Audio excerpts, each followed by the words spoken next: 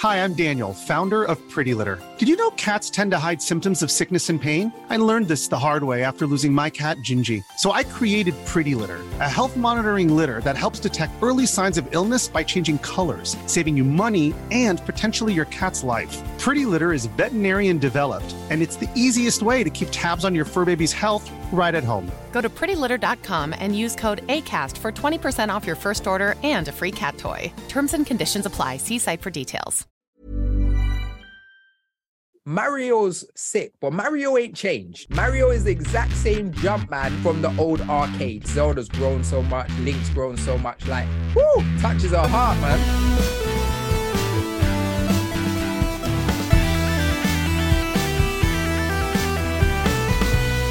Good morning, video games. Welcome to Filthy Casuals, a podcast about video games hosted by three very kind and extremely knowledgeable boys. Thank you for joining us. My name is Tommy. My name is Tommy Dassolo. Tommy Dassolo, the comedy Picasso. And with me, as always, it's Ben Vanel here, Tommy. I've got a message for you from some other place, and I need to introduce pause you. Language. Watashi wa Tommy. Minamo des Adam. Hello, yes. Adam's son. I don't remember I think I did Japanese in prep. Year one, very early on, I did like 1 year of Japanese as a young boy. Yeah, I didn't. So to me, you're Adam Senpai. Thank you. To everyone, I insist they call me that.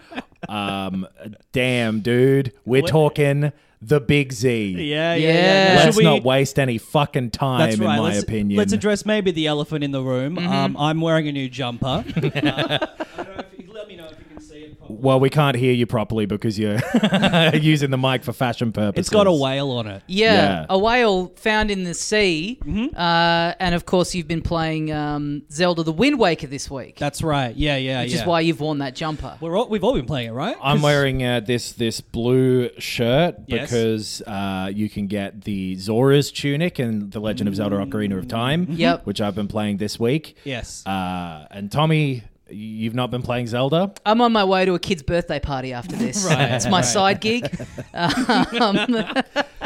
Yeah, it's weird how much a Peter Pan costume translates to Zelda purposes. Yeah, it is weird. And it's also, I mean, I've spent most of my week on the couch playing a video game, which is very Peter Pan of me. Do you know what's funny too? Like, you were like, I'm going to wear a costume, it'll be silly. But this is one of the few Zelda games where he just kind of wears regular clothes. Yeah. You can wear whatever you want in this particular one. So you could have a lot of them are very like, just kind of like royal armor. Or just a hoodie. One of them's just a hoodie. Right. There's no... A bandana.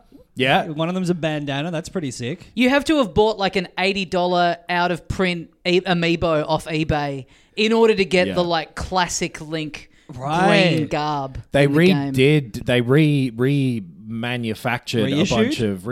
a bunch of those amiibo. Right. So you can get those older ones now too. What's the one that what is it, like the Wind Waker one, or like is it? There's a couple. I think the Ocarina of Time. It's crazy that the amiibo is still in this game too. We're jumping ahead. We're talking about Tears of the Kingdom, but like we're jumping to the only topic that we're going to discuss today. Probably it's just about the only thing I've been trying to do with my time. For this last week or so. Because it's a real good game.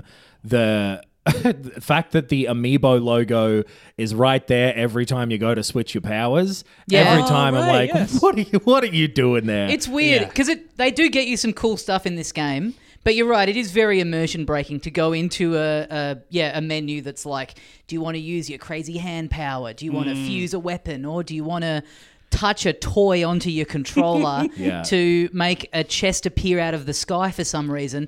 I've ordered the Link's Awakening amiibo, the one that's like him as the Switch remake. It's a little amiibo of him in the style of like the little toy. The chibi version. I learned that back in year one. Yeah. Because it gets you... The teacher kept calling us chibi people.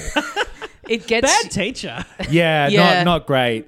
I mainly learned Indonesian. Anyway. It gets you a little kind of helmet thing in the style of the Link in that game. Yeah. Which kind of looks all weird, like you know that movie Frank, where the guy kind of has the big, he's in the band, Yes. and he has the big kind of like fucked up looking spherical mask. mask. Yeah. Yeah. I like the idea of walking around looking like that, It's freaking cool. people out. If you touch the Dead Mouse amiibo to your Yes. controller, you get a big helmet. Fuck. The Daft Punk one. The Daft Punk amiibo. There's 2 of those. Yeah. Different prints. Gives you tracks in the game. Yeah.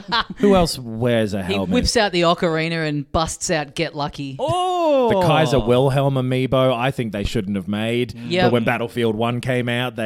Sure, you got to have a tie-in. Yeah. See, this is the annoying thing is like it's only Zelda amiibo that get you kind of like special things in the game. You can scan any amiibo and it'll drop like some apples and stuff. Well, so... But in terms of cosmetic stuff, it is annoying that they draw, it's already like, we're fine with the immersion breaking of you scanning a toy to get weird little costumes in this game, but we draw the line at anything that's outside of the, I want to dress up like Wario in this game is what I'm trying to say. Sure. Yeah, If I you're want to going dress that up far- like Wario on SNL.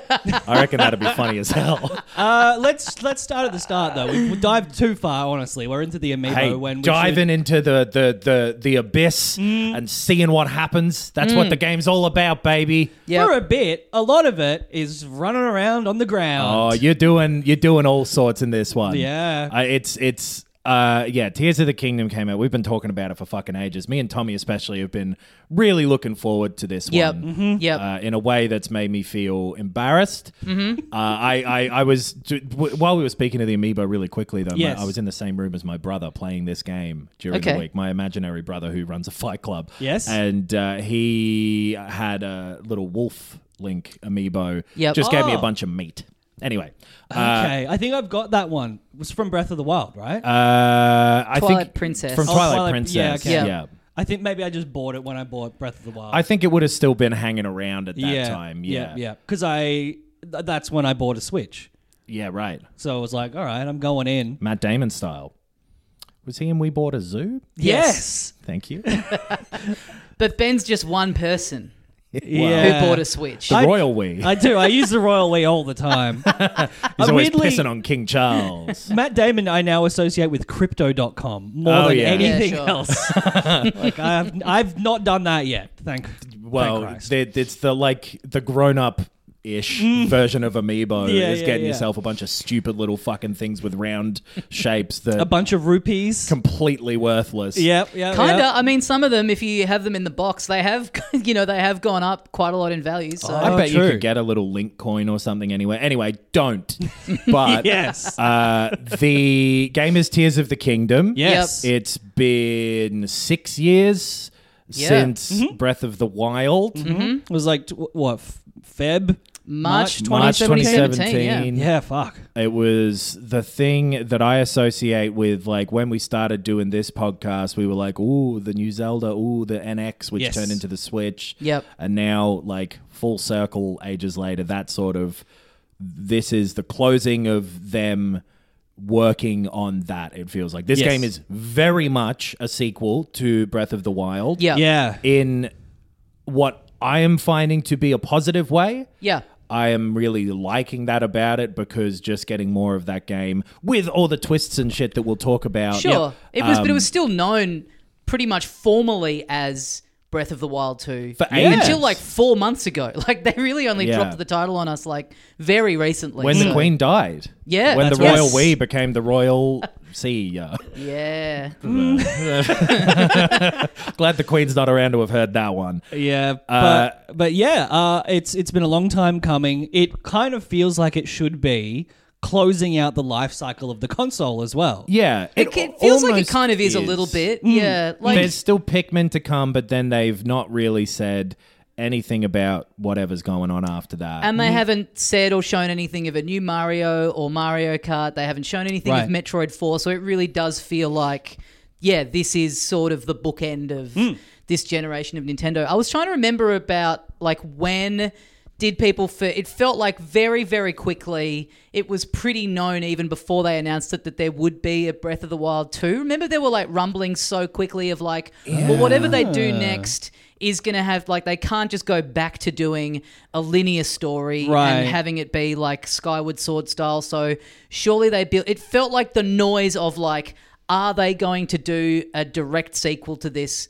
Also because it was a launch game as well for the Switch, like it felt like that noise started like very quickly, and then they had that very vague, just like cinematic trailer at an E3 where they just went, "We are working on a sequel to Breath of the Wild 2." It felt like that happened pretty quickly. So it does feel like it has been. We have been waiting for this, like, more or less for 6 years. Sorry, you just talked for long enough that I forgot and then remembered that you were wearing the Peter Pan costume.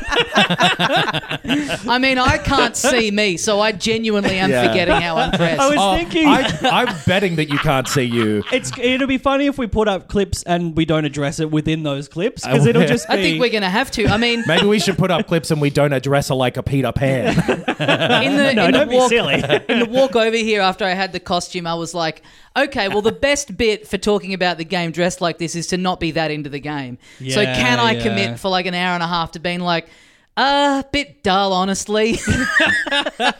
Now, Tommy, you're famously not a fan of Zelda. Yeah. The main character in the Zelda games, yes. The person you play as, Yeah. Anyway, I've not called it a Link costume once either. No, it's Peter Pan. It's a Peter Pan costume. The first time I remember really hurting myself was because I was pretending to be Peter Pan. Okay. I hurt myself. Me too. Well, this is going on comments. the internet, yeah, we should say we're in our new little thing. You can go watch like the podcast on YouTube now. We've got some cameras and stuff set up. This little studio that we're in is still being figured out and stuff. So if anything looks weird to you, fucking leave me alone. Yeah. We're figuring it out. Yeah. You come do it. I was going to say, actually, like, it feels like a bookend on the Switch. The podcast kind of was built around building up to the Switch's launch. This is sort of closing it off. And I mean, it's a shame that we just built this studio because we're ending the podcast. We have to. We have to. It's just, it's a natural narrative arc. Well, so, I mean... Again, getting ahead of ourselves by talking about the future of Zelda already and speculating about what the next fucking one is. But so we're not actually, by the way. There will be people who are like, but this podcast is hosted on the Switch eShop. So once that shuts down, we're done. We'll keep recording them, but they'll have no way of getting out. You can pirate them, exactly, probably. Pass around SD cards and stuff. That's, but going forward... like Anuma's been out. You were saying this before, Tommy. And also, it's such a big topic that this is like not structured essay style as I would prefer. But we've structured the studio, but the show remains completely loose. There's never going to be a change to that just due to physical and mental capability. But the future of it will be in this vein of how these games play. He's been doing a bit more like that. You know, obviously they've been so hush-hush about it basically right up until release that, this week he's been doing a bit more kind of behind-the-scenes lighty kind of stuff where, he's talked about how this is now the template. He said things like that, the Ascend ability started out as like a little cheat code that they would use in their own internal build of the game. Yeah, that was fascinating. Where they were just, mucking around with being able to do whatever they want because they've got the code and then being like, this is fun. What if this was the game? Yeah. And it's you're funny right. that even Nintendo has a thing where they're just mucking around as mates and they're like, this should be the show. We should build like a studio and just do this in front of some cameras, man. Great ability, though. I love the Ascend ability. Dude, all of the new abilities are way better than any of the ones that you were using in Breath of the Wild, in my opinion. So I missed the bomb.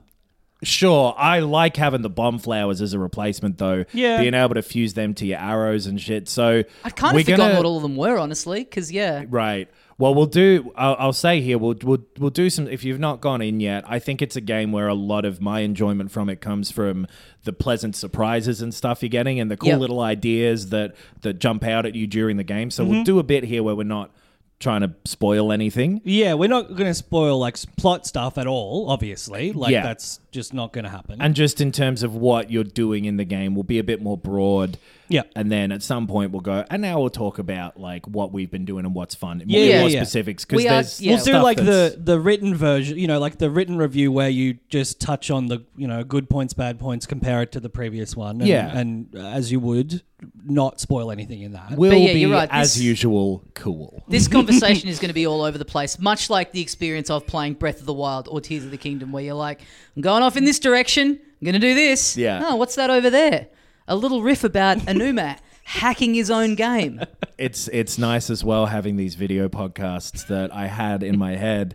What's going to happen there is I'm going to say the word cool, and then it's going to cut to you and your Peter Pan costume. Okay. All right. There's still plenty of people listening audio only who are like, stop talking about the video. Yeah, true. Yeah. But do you think in terms of Anuma, the ascendability coming from them sort of, do you think they maybe formalized that in the game because the higher ups at Nintendo went, what's that? You've modded our game. We're coming after you with a copyright. It's like, oh no, it's official. It's part of the game. No, the ascendability is a tribute to you, the higher ups. And they're like, makes sense. So did you guys have this? This is my experience. I stayed up until midnight. I was like, you know what? It's been 6 years. I want to go in midnight on the dot. You start the game up. It's like kind of cold open, black screen. Nintendo presents Legend of Zelda: Tears of the Kingdom. And then you're in a cave. You're straight in. There's no menu when you boot up the game. You do one little thing where Zelda talks to you and you're watching a little cutscene. You can't pause or do anything yet. You get no options when you load up the game. And then she gives out one bit of dialogue in English. And then the very second I paused and I went straight into the options menu and turned the language to Japanese. Yeah, I've left it. Made the voice acting way more bearable, as I found with Breath of the Wild. The voice acting isn't good in this game for some reason. Again, I mean, I guess because they've gotten a lot of the same people back. Or like, I was wondering if, because they all have like this... Zelda has it especially, this sort of weird affectation where I guess it's when Americans try to do an English accent. Yeah, maybe. It's fantasy accent, right? I wonder though if like you meet the like audio director of this game and they'd be like, hello, nice to meet you. So every direction they begin is like, maybe you could try it a little more like this. It's Louis Theroux's mum. Yeah. Louise Theroux is in the booth giving them bad direction. I don't mind the voice acting, honestly. Like it reads as very cliche. It's cartoony for sure. It's cartoony. That's it. And I find that to be just built into the aesthetic of the whole game. The whole, especially mentally comparing it to Elden Ring. It's functionally, it's so similar. Right. The layout, the levels of explorability and stuff. Just the whole thing is like, this is like, not children's version, but like Nintendo version. Version, yeah. So I think it because the aesthetic is kind of a piece, I'm fine with it. Yeah, right. Yeah. I just found that funny that like you don't get the option of selecting that at the beginning of the game. So even the person who's gone in as quickly as possible to change the language, everyone has still had to hear that one bit of English Zelda dialogue at the very, very beginning. Yeah, there's a weird difference as well with the translation where the English in your like adventure log in your little fake Switch thing, it's just sort of normal kind of third person removed descriptions of what you goals are and everything. Yep. In the Japanese and I think the Spanish version or the French version or something too, it's all from Link's first person narration. Oh, that's cool. It's like his diary. Right. Which is a weird thing to sort of miss out on over here. That's so much cooler, yeah. Bit of immersion, yeah. Yeah, I realized too, I guess, when did they stop doing the thing with these games that you name your character at the start, that it doesn't have to be Link? Definitely in Breath of the Wild, because they were saying when voice acting came in like that. So I guess Skyward Link, Sword was the last one, right? Where you I don't remember. Even then it might have been gone. Yeah. Which is like a funny, like that is a weird like JRPG thing that like the character has like a formal name. Yeah. But you still do just get the option of having it be whoever you want. Yeah. That it's funny that the Zelda series is now gone. No, fuck you. Yeah. His name's Zelda. Yeah. Buttface's name is actually Link. We don't want you to be able to role play within this game. No. So you're going to have to take matters into your own hands, go into Hot Potatoes and spend $23 on a Peter Pan costume. And change your name to Link. Yes. Yeah. Long time coming. I think also I was going to say we knew for some reason, maybe through a leak, relatively early, that it was going to be in this literally the same physical map. I think they said that relatively quick as well. Yeah. They've said that was kind of what they were thinking while they were even making Breath of the Wild. Right. They were like, we like this place we've made. Yeah. And we're gonna, and that was the thing I was probably the most skeptical about with this game before it came out of, well, I've vacuumed up all of the shit in Breath of the Wild twice. I played it on the Wii U and on the Switch. I sure you loved weren't that playing game. Kirby? You vacuumed it all up? Shit, I am wrong. Yeah. Tommy, you should be wearing a big round pink costume. So take that off and just be naked. Don't drag me into this. You look stupid right now, okay? Let me have this just couple of minutes. But I don't know. I did stumble over the word vacuum, so I think we all look stupid. Vacuum. Sound like my dog, terrified of the vacuum. Your dog can say vacuum. Oh. Yeah. The landmass is the same. Yes. But it is very changed. It's been sort of, I don't know if anyone specifically says how long it's been since Breath of the Wild, but a few years it seems like. Well, people Stuff's have changed quite aged, a bit. right? Yeah. We've seen characters in Breath of the Wild grow up from child to like adult. I Yeah. guess. Yeah. Yeah. Cats in the cradle and the silver spoon. Cats in the cradle and the silver spoon. The magic little girl's now a magic little teen. Pretty weird because she's that thing where they're like, she's 100, so it's fine. But the everyone who you met in that first game, or a lot of them, you'll re-meet. They'll be doing something else. The towns have changed. Yes. Stuff's progressed and people's lives have moved forward. And I love re-exploring this world and seeing all of that stuff. It's really working for me. And so the thing I was the most tentative on, they've done it. Yeah, I think that is still, it's got that same level of discovery because stuff has changed enough. Yeah. But there's also, there's stuff in the sky. Yeah, It's like the new big thing of stuff. this. Yeah. There's like all these floating islands, and I'm just loving the overall kind of like story and tone of like all these people that you meet, this kind of like weird vibe of everyone being like, you see all this shit up in the sky? Right. Yeah. Pretty weird, hey? I love how everyone's just kind of standing around being like, yeah, what's going on? Yeah, it's all a bit nutty, isn't it? Could be the end of the world. Yeah. We had that apocalypse happen, and we're currently in. So Yeah. I just love this tone. Link. Everyone's doing that. Yeah. Why? It's the swordsman Link. Yeah, I just I love love it. this weird Say kind my of fucking tone name. of I'm like, famous. the world's, clearly like the world is ending. Yeah. But people are a bit just like awestruck by it, and you find little bits where people are doing like basically sort of like tourist trap kind of stuff around like this like stuff that's like fallen out of the sky into their town and all that kind of stuff. Like I just love researchers that. are excited by it, and it's got a little bit of the sort of Majora's Mask thing that came after Ocarina, where it's the same stuff again, sort of, but then a little weird and a little strange. Because I've always loved that tone that Majora's has, like, and how it's like super weird. Yeah. And I really, given that that's like the direct comparison of like, really the only other direct Zelda sequel on a console. There's been a handheld Link one. Between Worlds yes, that's was like right. a Link to the Past sequel, but that was a 3DS game. Yeah. Too. But yeah. There's like on the I kind of thought, that'll be cool if it's like a super weird version of it,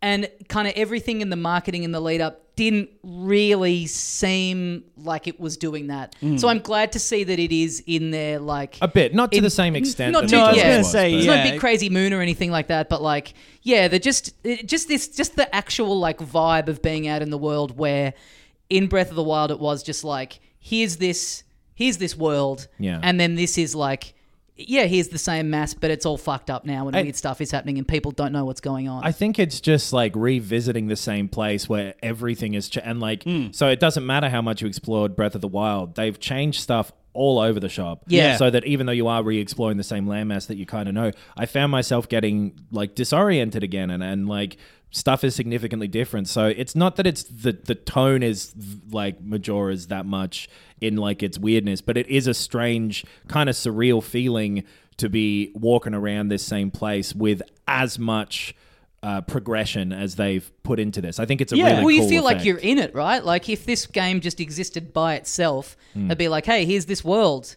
and some stuff started falling from the sky. Right. But it's like, well, I have no context for the world. And the fact that, some people have played this game through multiple times, or like I'm in the position where I only played it at the time 6 years ago, but I did put like 100 hours into it. So yeah, you spent so much time in this world and you're like, you feel like you are living in it. It's like, oh yeah, it is all fucked up. Right, yeah, yeah. This big ring has fallen out of the sky. Stuff changes in the real world, and it's changed in Zelda world yeah, too. it's like I feel like I'm kind of one of these characters. Like I am having the same response to all this stuff. I mean, you look like it too.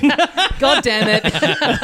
He's wearing a Link costume, everybody. So that is really cool. So every like bit of the world has changed with new stuff for you to do. Yes, that is similar to the stuff you were doing in Breath of the Wild, but like a new. You've got shrines platter still. Of it. You've got other things to discover and collect. Bits and pieces in the world. Some guys will be standing around being like, yeah, we set up this weird game for you to play here. All that shit is back. Koroks are around. And I guess more like generally like combat is the same. The interfaces have been tweaked a little bit. Yeah. There's a little bit of like more fluidity and intuitiveness to them. There's still some problems with them that There's we'll get still, into for sure. Yeah, big problems. But big things that crazy that they were even in the first game. Like if you open a chest and there's a weapon in there and you don't have an inventory slot for it. Right. In Breath of the Wild, you had to.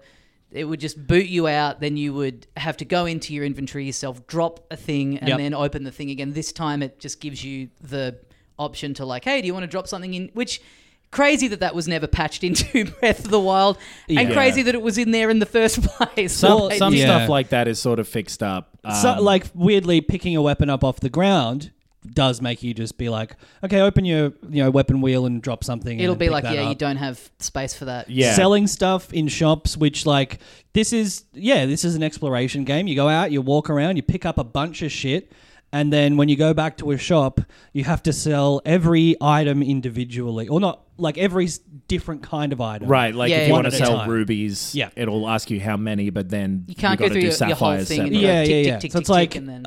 like last night, I had a good session, a couple of hours. Like did I think the second sort of like thing, the big thing, right? Yeah. And I had heaps of shit, and it took me like literally 10 minutes of just selling shit in a shop, and then I'm like, okay.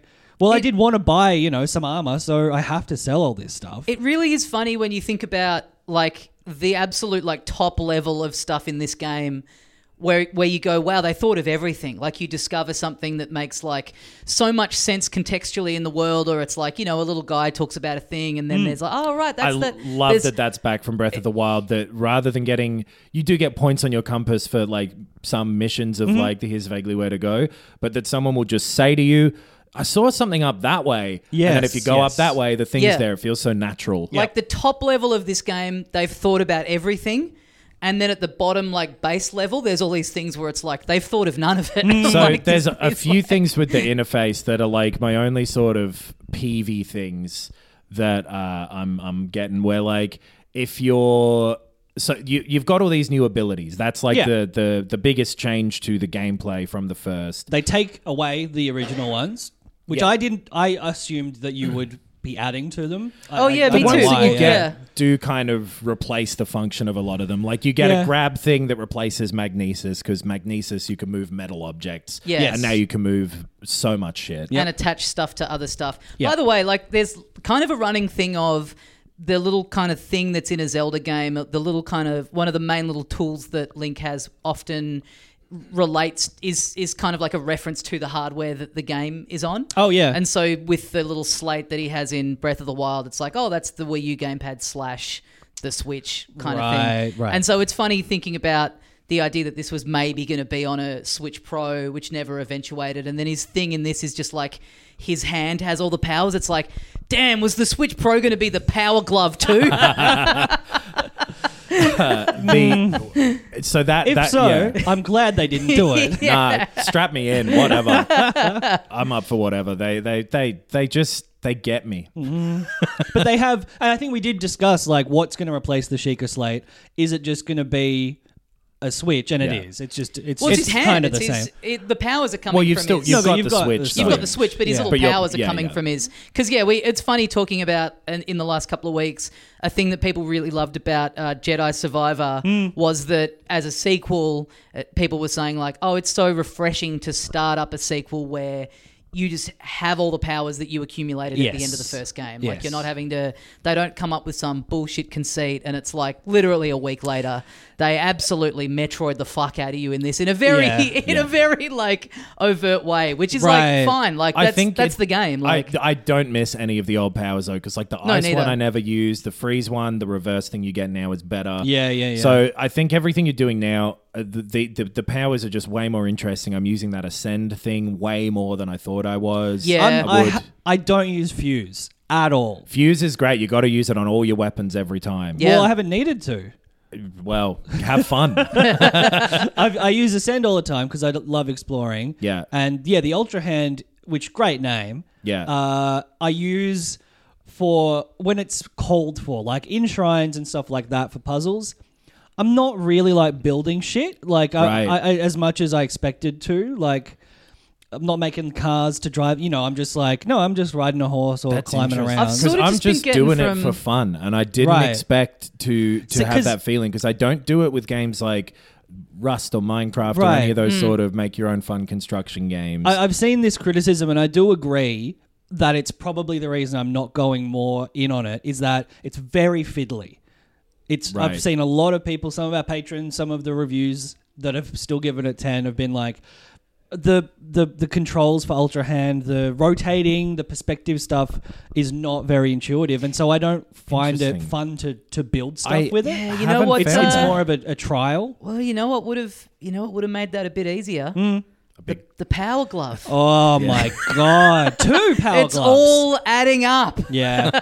You put your old Labo VR headset on, you get your 2 power gloves on, and you're in. The Labo cardboard glove for Tears of the Kingdom. I've found that weirdly easy to use, and I Right. guess it's just like so much of the game is built around this really fucking good kind of physics engine that they've got that more than is often the case in games, I am able to apply my real world understanding of how something will move and act to the game, and I'll be right. Yeah, Yeah. it's the same as Breath of the Wild, right? Yeah. It's the same engine, so yeah. If there's a Right. reason why it should work, then it will work. Totally. Right, and right. that is, they've just taken that worked in Breath of the Wild, but you didn't really end up doing as much with. Yeah. Like- Unless, again, you were like a YouTuber who was like skating down mountains on shields and Exactly. setting Yeah. up. Like swords would conduct electricity and shit like that, but there's Yeah. like one time when you use that in Breath of the Wild, and You can there's pick just up, more like, opportunity for it in this metal one. boxes and drop Right. them on enemies and stuff like that. But you weren't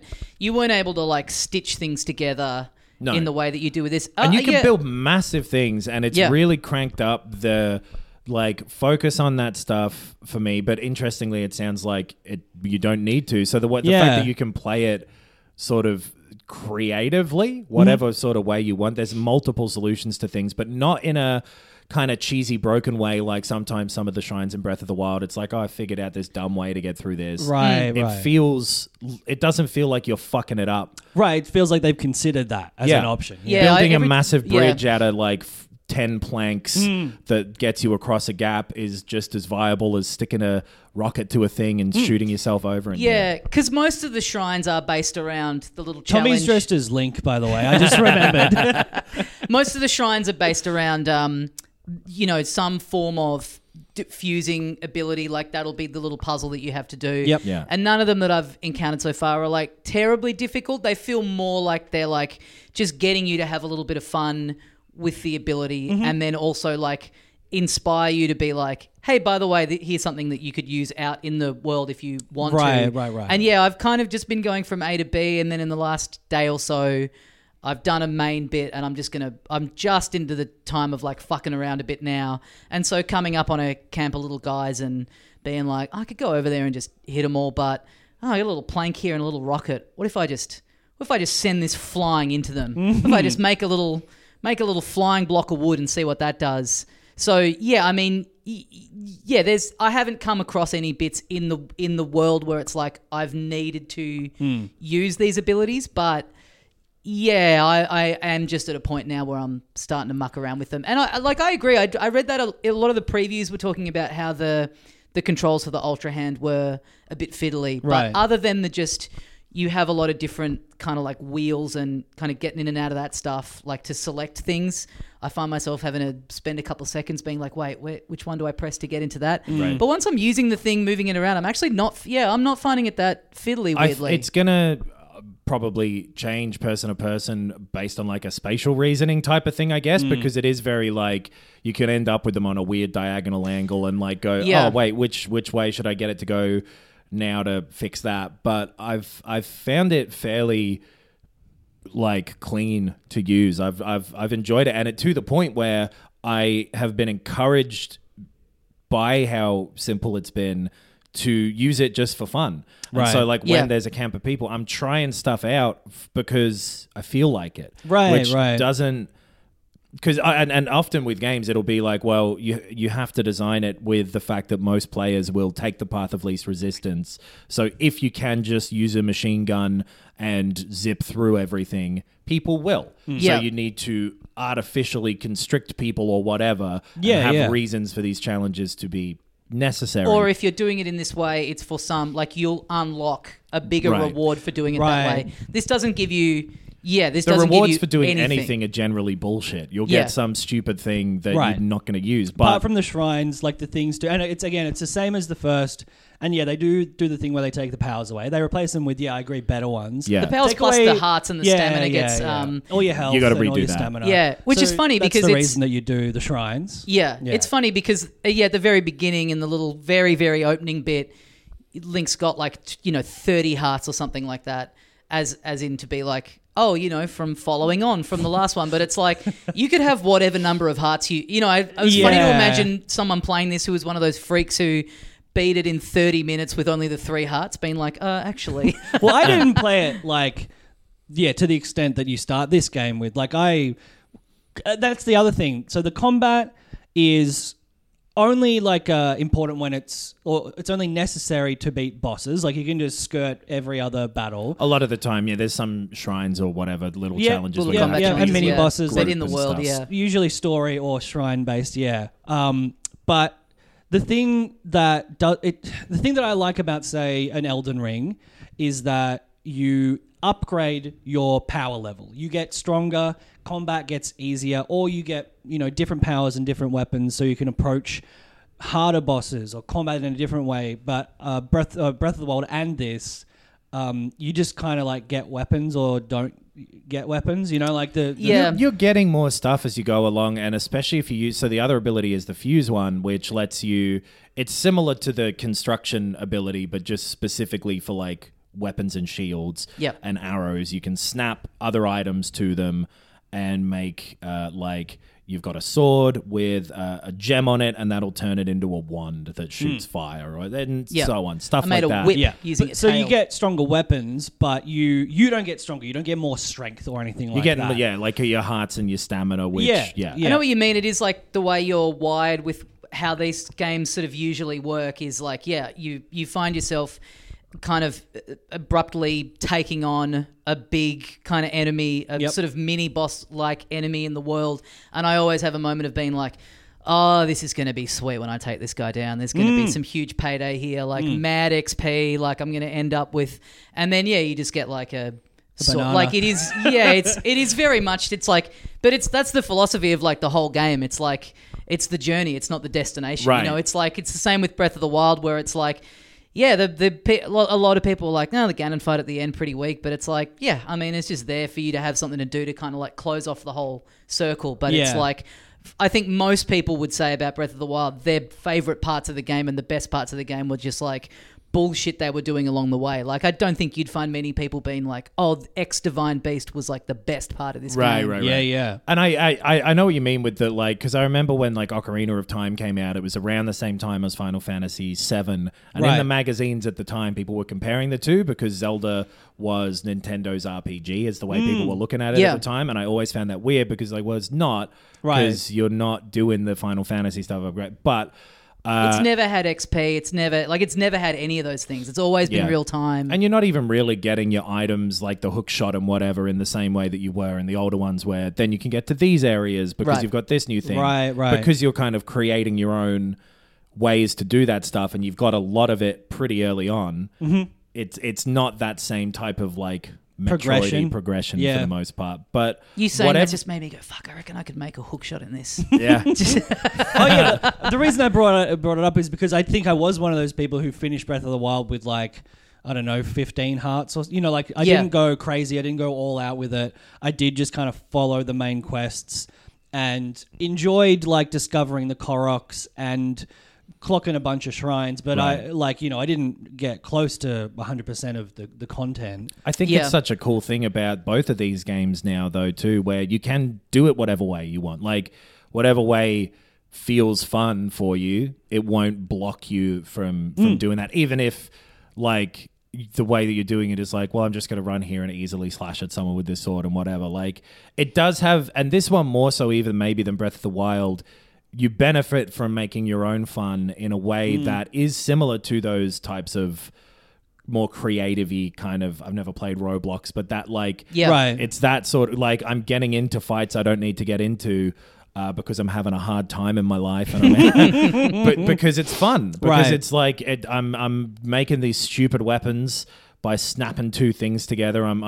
It's whatever it is about this one, that system is so well built that it's clicked in with me, and I'm super and you find experimental. So you're finding like bits of wood and stuff like that, but then there's also this kind of the people that are in the sky. It's like you're finding bits of their technology around, and then you're finding these little gachapon machines where you're putting stuff in to get the little more sort of like technology sort of based things that can really step up the things that you're making. And I feel like the way that you just gradually discover them out in the world too. Like, it doesn't kind of give you everything all at once. So like I did a shrine where it had a new little thing in it, and it was like, oh, cool. That's in the, the first time I found a little thing that was like, meant I could make a car and then steer it. Like, I had assumed I just would have to be, I don't know, putting fans on either side and like operating them. I was like, this is still pretty rudimentary. And then once you start to get deeper into it and find like, crazy shit. They've given you like, you can like,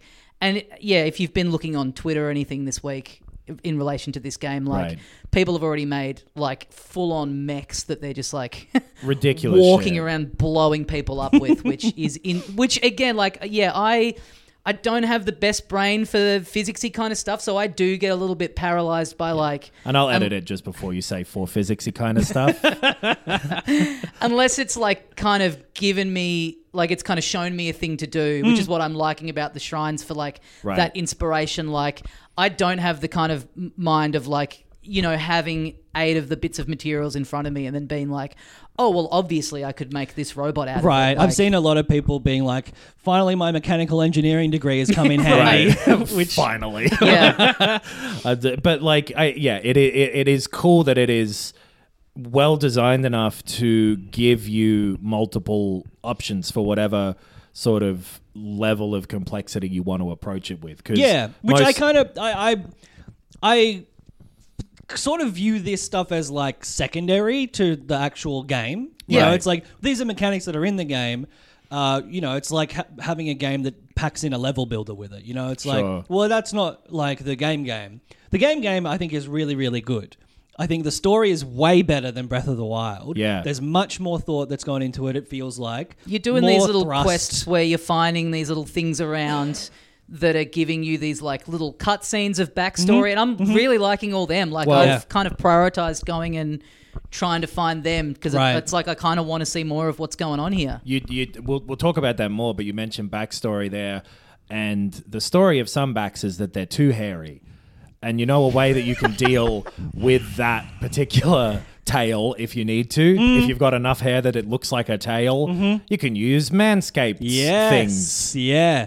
As well put together as the construction mechanic in Tears of the Kingdom. Those crazy bastards have snapped together some blades and some high quality and little engine, I guess. Yeah. How does an electric razor work? I think there's a battery in there, a little charging dock. But Manscaped make good shit. If you've listened to this before, you've heard us talk about them before, and what I've said before remains true today. If you haven't listened before, let's reiterate it for all the new people out there. Yeah, I'm Link from shit. The Legend of Zelda. Is there a way for me to get this product shipped to my home of Hyrule for free? Yeah, there actually is. I imagine your genitals are probably hairless, but if they're not, you can get free shipping and 20% off. You haven't seen some of the pictures I've seen in the past week or so. Gannon he'd be rocking a bush. Oh, yeah. Oh, big time. He could use a little bit of trimming on the red hair down there. I've seen Link and Pura get very close. Oh, okay. You've been looking quickly. It's not been out for a... But they... No, it was just just in the trending topic of Tears of the Kingdom. God. Whoa, mama. Yeah. I get angry at people doing that stuff. I'm like, you can draw something better. Draw one of the products that Manscaped sells. Keep it up. If Da Vinci had been alive today, I reckon he'd have drawn the Fairly Odd Parents fucking or whatever. Well, he drew that dude with like 4 legs and 4 arms. Yeah, people would have looked at his painting of Scooby-Doo and been like, does he have a boner or does he not? You can't really tell. That's the magical thing about this painting. If you want to shave around your boner, Manscaped sells some great stuff. The Lawnmower 4.0, the Weed Whacker 2.0. You need them in your life. Buy them using the code FILTHY at manscaped.com and get free shipping and 20% off. Do that. Pop them in your little bathroom cabinet. Have them there for the rest of your life. Manscaped, 20% off, free shipping, the code FILTHY. And while you're on the internet looking up your filthy, disgusting Zelda porn, you better make sure you're using NordVPN to keep yourself nice and secure and anonymous while you're doing that. Maybe some other countries have better Rule 34 porn. I'm not going to pretend like I don't know the term. I thought you were going to say like better security against, like parental controls. No, the opposite. Okay, all right. NordVPN are a good VPN service. They're the one that I use, that Ben uses. Yes. That Tommy, I believe, uses. Tommy's using it right now. Yeah. Somehow. I'm pretending to be from a different place. How do you think he got that costume? They wouldn't sell that in Australia. It's illegal. But NordVPN also offer you a deal if you go to nordvpn.com/filthy. Yes. You get a whole bunch of free months. You do. If you sign up for 2 years, you get 4 months free, which is insane. Yeah. And a discount on top of that. So for something that you need if you use the internet, we recommend, because they pay us to recommend them, NordVPN. Go to .com/filthy. Whoo, all of that free stuff and a big old discount. Yep, I recommend them anyway, but luckily I don't have to. That's true. Yeah. Nox and I used NordVPN before they became a sponsor. Yeah, so. They're good, but also joke's on them. We could have recommended it for free. Well, we got a transaction and you're not backing out of it. Yeah. So the story we were talking about. The story I agree of Legend that it of is. Zelda. Tears of the Kingdom. It's more interesting, I agree, than the first. Like, it's presented in a similar way. And look, I suppose for this sort of back half here, maybe this is the point where we'll start talking bit more specific. a little bit more, not like wrecking it for anybody, not spoiling it heavily, but if you really want to go in cold, which is a fun way to do it, A, you probably have been for the last week anyway, if you're that excited about it. Yeah. And B, it's really worth jumping into this thing and like letting it surprise you, because it's built to surprise you as much as it can. That's like a huge part of why this game is so Moorish and enjoyable. I was saying to you, Adam, before we started recording that first couple of days I just wasn't looking at anything, opening any like chats or groups or anything like that. And I'm at the point now where I'm just kind of enjoying seeing other people's stuff that they've found and like getting little recommendations of like, hey, I won't say why, but it's worth going here. Have a look. You find something cool. Like, I'm kind of at that point of like, I'm just devouring all that kind of stuff. So, well, maybe before we go any deeper, we should get some of those other opinions from other people. Oh, yeah. Not so much, specifics, but just, stuff that people have been doing. And what have our patrons drawn and who are they fucking? patreon.com/filthycasualspod is where people are to have a little comment about what you're thinking of games we're talking about. Yeah. who's that guy? Toro. I reckon there's some pretty buff drawings of him out there. Which one? I don't know. He's like the surveyor guy, the real ripped dude who's like leading the cave exploration. Right. Yeah. I mean, almost any of them. I'd love to see the guy who's setting up all the the big signs around with the president on them. Yeah. Him holding up, working for Hudson, being unable to figure out how to keep Hudson's dick standing, and it keeps falling over in drawings. Not to tangent off from something I was going to start talking about. But they said Hudson is in the first game. Yeah, he is. Hudson's construction company. He gets you to recruit some other people with Sun. Yeah, right. Okay. The whole Tarrytown stuff is one of the sidest things about it, though. Yeah. I mustn't have. Yeah, okay. Let's see what have we got here. Lewis, longtime patron Lewis says, I can't believe I ever doubted those mad lads in Nintendo. I'm loving it just as much as the first. It does just feel like the most deluxe DLC ever. But given Breath of the Wild is one of my old-timers, I couldn't be happier about that. Just like God of War Ragnarok and Jedi Survivor, sometimes more of a good thing is the right choice, which I think covers my overall sentiment. I think I'm probably a little bit more like... I don't know. I tend to have this thing with reviews where if they don't cover the negatives that are there, it feels sort of like unfair or biased or like someone should be doing it. Like, it's odd that all of those 10 out of 10 reviews haven't mentioned it. Like, it's very similar to the first. Right. And something that a few other people mention, I'll see if I can find a good representative one. I think there's something about that while you're having a look, like, it is true that like this is very close to the first one in a kind of 1-2 punch way, like Mario Galaxy 1 and 2 were for me, where it feels like a set in this way, but like it is something that I can be down on with other games too. There is something with this, and it's annoying that it happens with Nintendo games because they're the ones that people go like, blah, blah, about, but there's some sort of, I don't know what it is, I can't quantify it, but there's an X factor that they put in to some of this stuff where I was trying to think about it from the perspective of like, because I know you're not as hot on this game as me or Tommy are. Right, but I'm like an 8 out of 10 rather than a 10 or something. And it's like, I can see the perspective where this is like, how is this being responded to so differently from like an Assassin's Creed or something where they cop so much shit for being the same thing again, where they're this big open world with lots of stuff to do, but like, and this one's like literally the same open world, but there's some imaginative potion they're chucking in there that really is just so creative all of the time that it doesn't register to me as samey in a bad way for this. I don't know what it is. It's just that I wanted more of the same thing. I was feeling like my worry was that this would feel like, just the same map with some shit chucked in it. Yeah. And it's definitely more than that, for sure. Yeah, but it's interesting because it's like you say, like, it's more of the same, and to me it is more of the same, but that goes right down to like the feeling of playing it, like the feeling of discovery, and like even though you can't ever recreate that feeling of playing Breath of the Wild for the first time, but god damn it comes close. And I really think that's surprisingly close. I think that's so interesting that they've managed to do that for something that, to take something that people already, like a lot of people already thought was like as close to perfect as you can get, that, you know, when it was out, people were like, a bit more enemy variety would be good, but there really weren't any things about it overall that the people who loved it thought, oh, this could be improved upon. And then they've brought out this version of it that's improved it. You know what I mean? Like, I wasn't looking at Breath of the Wild being like, it's lacking in these areas. Right. But then they've just, and it's just all new ideas in the same thing, which I think is the difference between something where it feels like more of the same and a like, oh, I've done this already way. It's more of the same and I get to keep doing this. Well, I think, there's a comment here from Joel who says they're about 10 hours in.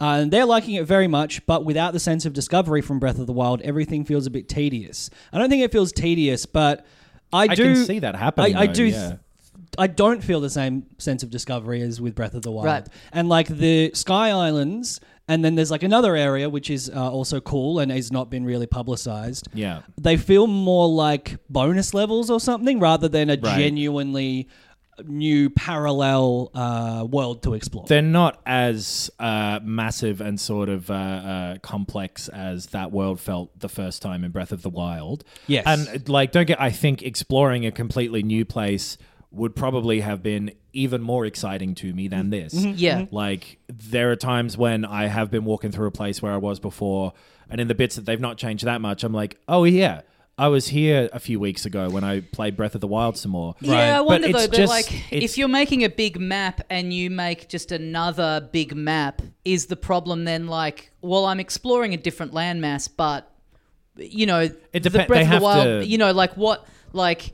Sure, it's all the paths are all different and things are different, but like, how much difference can you really throw in? You know what I mean? You can't have new snow mountain. You can't have new desert place, and it's just the same but with a different name or whatever. But it might not have been Snow Mountain Desert. Like this, exactly. You know, you it's have literally to do that. it's like a very video game tropey of like, or even like a Mario game. It's like, well, we have Grass Town and we have Winter Town and we have Lava Town.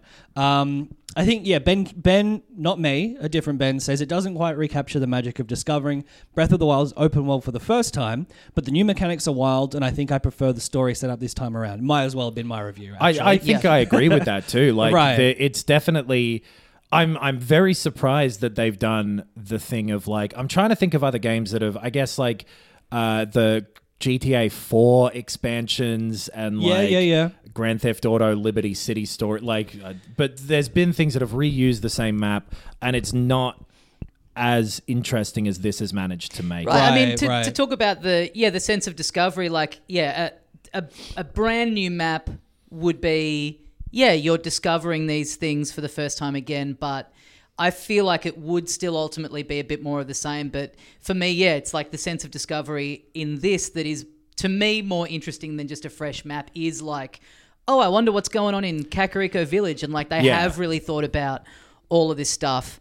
And like just like I love like because you're right, like the new areas that are in there, they're not incredibly expansive, but they still, like I was worried that they would just feel patched on, but they just do have such a reason for being in there. Like there is such a strong justification within the story and everything. It doesn't just feel like, oh yeah, here's some shit in the sky because we got a bit more horsepower developing it on the Switch than the Wii U. It's like... And every place you go to, I think similar to like Bowser's Fury or something, it all has a purpose for being there, and there's something fun to do everywhere. Yes. And most of those fun things that they've come up with for you to do this time are new, are evolutions of what was in the previous thing, but they don't feel often like rehashes. There are a couple of Koroks who've been in the same spot where I'm like, all right. Yeah. I guess you hit here again. But other than things like that, which are certainly there. And there's just literally one other negative to get out of the way, which I've seen a few people comment on, and it seems quite stark to me, and like should have maybe taken a point off some reviews, because the reviews do mention the look and performance. Oh, I thought you were going to say it's too woke again. So Brad says, Tears has some interesting ideas and are implemented fairly well, but the limitations of the hardware make it look so rough that it's sometimes jarring. And a few people have mentioned that, like, it just it doesn't run well. There's been frame rate dips, and I think that is fair criticism. Yeah. Like I thought there was something wrong with my Switch. I think it's when like there's maybe an artificial light source in sort of a scene, torches and stuff, but casting the shadows on character models, it looks like there's something wrong. Like it used to happen with like an OpenGL graphics driver being too old, and it's like you can see the like pixelization or like the pointillization of the edges of shadows and stuff. Interesting. I can't say I've really noticed that particular thing, but it certainly does run fine. It runs fine to not good at times. Like when you've got sort of a big particle effect or something happening, it can fucking fall apart. Similar to the way that Breath of the Wild did at times. It's not quite as bad as that was, I don't think. It's weirdly a little better somehow. I think they've toned down a lot of sort of the effects. I do think like I think that pixelizing is probably something to do with the overall graphical effect of like the sort of semi-cell shadedy sort of thing. Yeah. Oh, for that sure they're it going is, for. yeah. I think I was so like ready for this to be a complete disaster. Like the last year of technical stuff of the Switch has been pretty bad at times. Yeah. And seeing what this was going for in trailers, I'm on here multiple times saying, I'm really worried. I don't know how they're going to get this to work. And so I came into it with pretty low expectations / fears that it would really ruin it. And it is noticeable, like it dips at time. It's not, high res or anything. But I think, given what they're doing with it, I think it's still like you can stand on the edge of a vista up in the sky and kind of like move the camera around and kind of like see everything off to a distance and all these different islands. I'm like, I think it's still, given what they're doing with it, I think they've, most of all, like, and the dips that are happening, they're happening for reasons where like there's specific, like lots of enemies on screen. You go into a village and like for something that has this like pretty complex physics engine where there's so much freedom in what you can do. Shit never seems to break it. And the fact that it's launching without bugs, like it's got some performance issues and dips, but it's not like you're building a car and then it's like clipping all the way off to the side. No, not at all. All that physics shit, you can get like a ton of balls all in the one spot, Manscaped, and you like they're all just fucking bouncing off of each other and everything's fine. It's really like, it's such a weird one because I'm being like actually impressed often, especially being up in the sky and jumping down and everything's fine. And all of that stuff. But then, just like objectively, it is way behind the times. Yeah. Like the Switch is, I believe, roughly equivalent to sort of like a 360 or something. Maybe a little bit more. But so this is running on almost, you could say 20-ish-year-old hardware, sort of, in a way. So, like, when you give it that caveat, which maybe it doesn't deserve because, like, well, why is this still what we've got? But then it just is, you know what I mean? It's a complicated one where it runs really well for the tiny little shitty thing that it's got to be on. I think if it ran perfectly, it would be less of a thing. It'd be much more like, you take a hit on graphical fidelity, and it's like a handheld game technically, right? It's when I'm in it, I'm not really thinking about it or worried. Like it, I'm noticing I think about that it when dips. I'm in a boss fight and it like the frame rate dips so much that I like miss a shot. Or I didn't notice it in that same boss fight, weirdly, too. Yeah. So I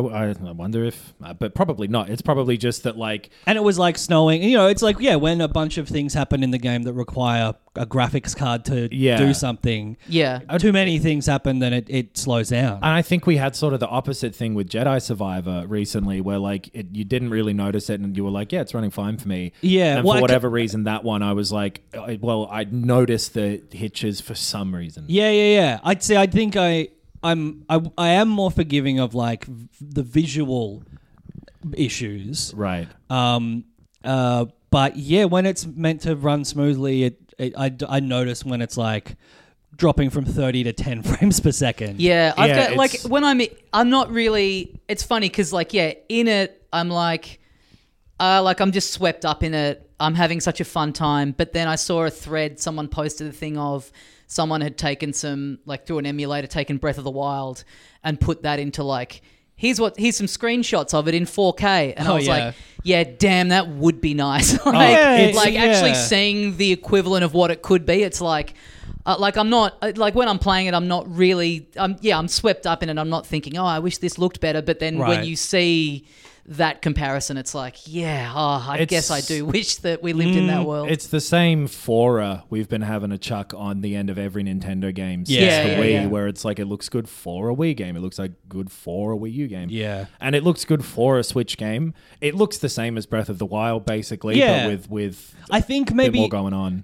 I think it looks slightly worse in some ways, but I think it has to for performance. They've had to bump down some of the resolution. Yeah. Well, they've added that like FSR thing, which like internally it's rendering at a lower resolution and pumps it up like the DLSS is the NVIDIA one. Right. So you'll notice that as well if you like move the camera and then stop, it'll like snap into the higher resolution and it looks a little funky. But it's not been affecting my enjoyment of the gameplay, but it is definitely there and something to mention. I think also in the back of my mind is like, I mean, we'll be playing a souped-up version of this in like 5 years anyway. I hope that is fucking. I hope so. Just to quickly go back to the thing of more of the same and sort of not caring versus it being an issue, because that is exactly what God of War Ragnarok was for me. I was like, this looks great. It's doing all the same stuff again, but it just wasn't hitting for. That was one where I was like, I'm bored by the fact that this is more of the same. Right. It's just not delivering in the same way. So I totally can get that comparison of like, if if it doesn't bother you, then you have the best time all over again. But if you just can't get past that, then it's where you're up to with it, because like I wanted more after finishing Breath of the Wild completely twice. Yeah, right. And now I'm getting more. So I'm not sick of it yet. But if you put 50 pies in front of different people, they're going to eat a different amount of pies. And I'm up to 43 and I'm going fine. I put the oven back on. As a sequel, I think I like it way more than Ragnarok. Which, like, other people liked Ragnarok heaps more than we did. Totally. And also, at the end of the day, it's funny because it's like, as a complaint, more of the same. It's like, well, like we were saying, it was known as just Breath of the Wild 2 for, that's all... And it's the same with God of War 2. Like, it's like, that by buying this, you're not getting the revolutionary... Right. It's the same console. It's they're not going to be allowed, due to the constraints of the hardware, to revolution... Like, this was... Breath of the Wild changed open world games. Yeah. Tears of the Kingdom is an open world game in the wake of Breath of the Wild. It's funny that there's a lot of comparisons you can make with this game and Elden Ring, because Elden Ring was like, ooh, Breath of the Wild. Yes. Yes. And like... That's almost maybe why this is hitting less hard for me, is because... I think Elden Ring is just the same, but a bit more to my taste. Well, and it's very similar. It is what you're saying, where like, this Breath of the Wild came along and everyone was like, oh shit, that's a cool way of doing this. Mm-hmm. Things changed a bit. Yeah. Nothing quite matched what Breath of the Wild did for me, other than maybe Elden Ring, but even that, like, maybe not quite in the same way. Right. But still very much so. But anyway, this is like Godfather Part 2 or whatever, where it's like, well, the thing is continuing and it's still very good, but I totally get the thing of being like, but I preferred the first. Or the whatever. First one will always be the most... it feel the most innovative and fresh, and But for me, as these as a pair... It is like Super Mario Galaxy 1 and 2, or like, I'm trying to think of other of those 1-2 punches, those old Chicago shuffles that have come out in the past, because this is maybe the best boom boom. Because I also think too, what is so interesting about this that will be interesting to kind of see how people feel about this over time is that what was so interesting to me in the lead up was... Yeah, you're saying, Breath of the Wild kind of revolutionized the open world game, and this is in the wake of that. But I think they still have kind of tried to revolutionize it again, because they've changed the focus so much with what it's doing. Sorry. Well, there just hasn't been an example where it's like... So you're going to say they changed the font.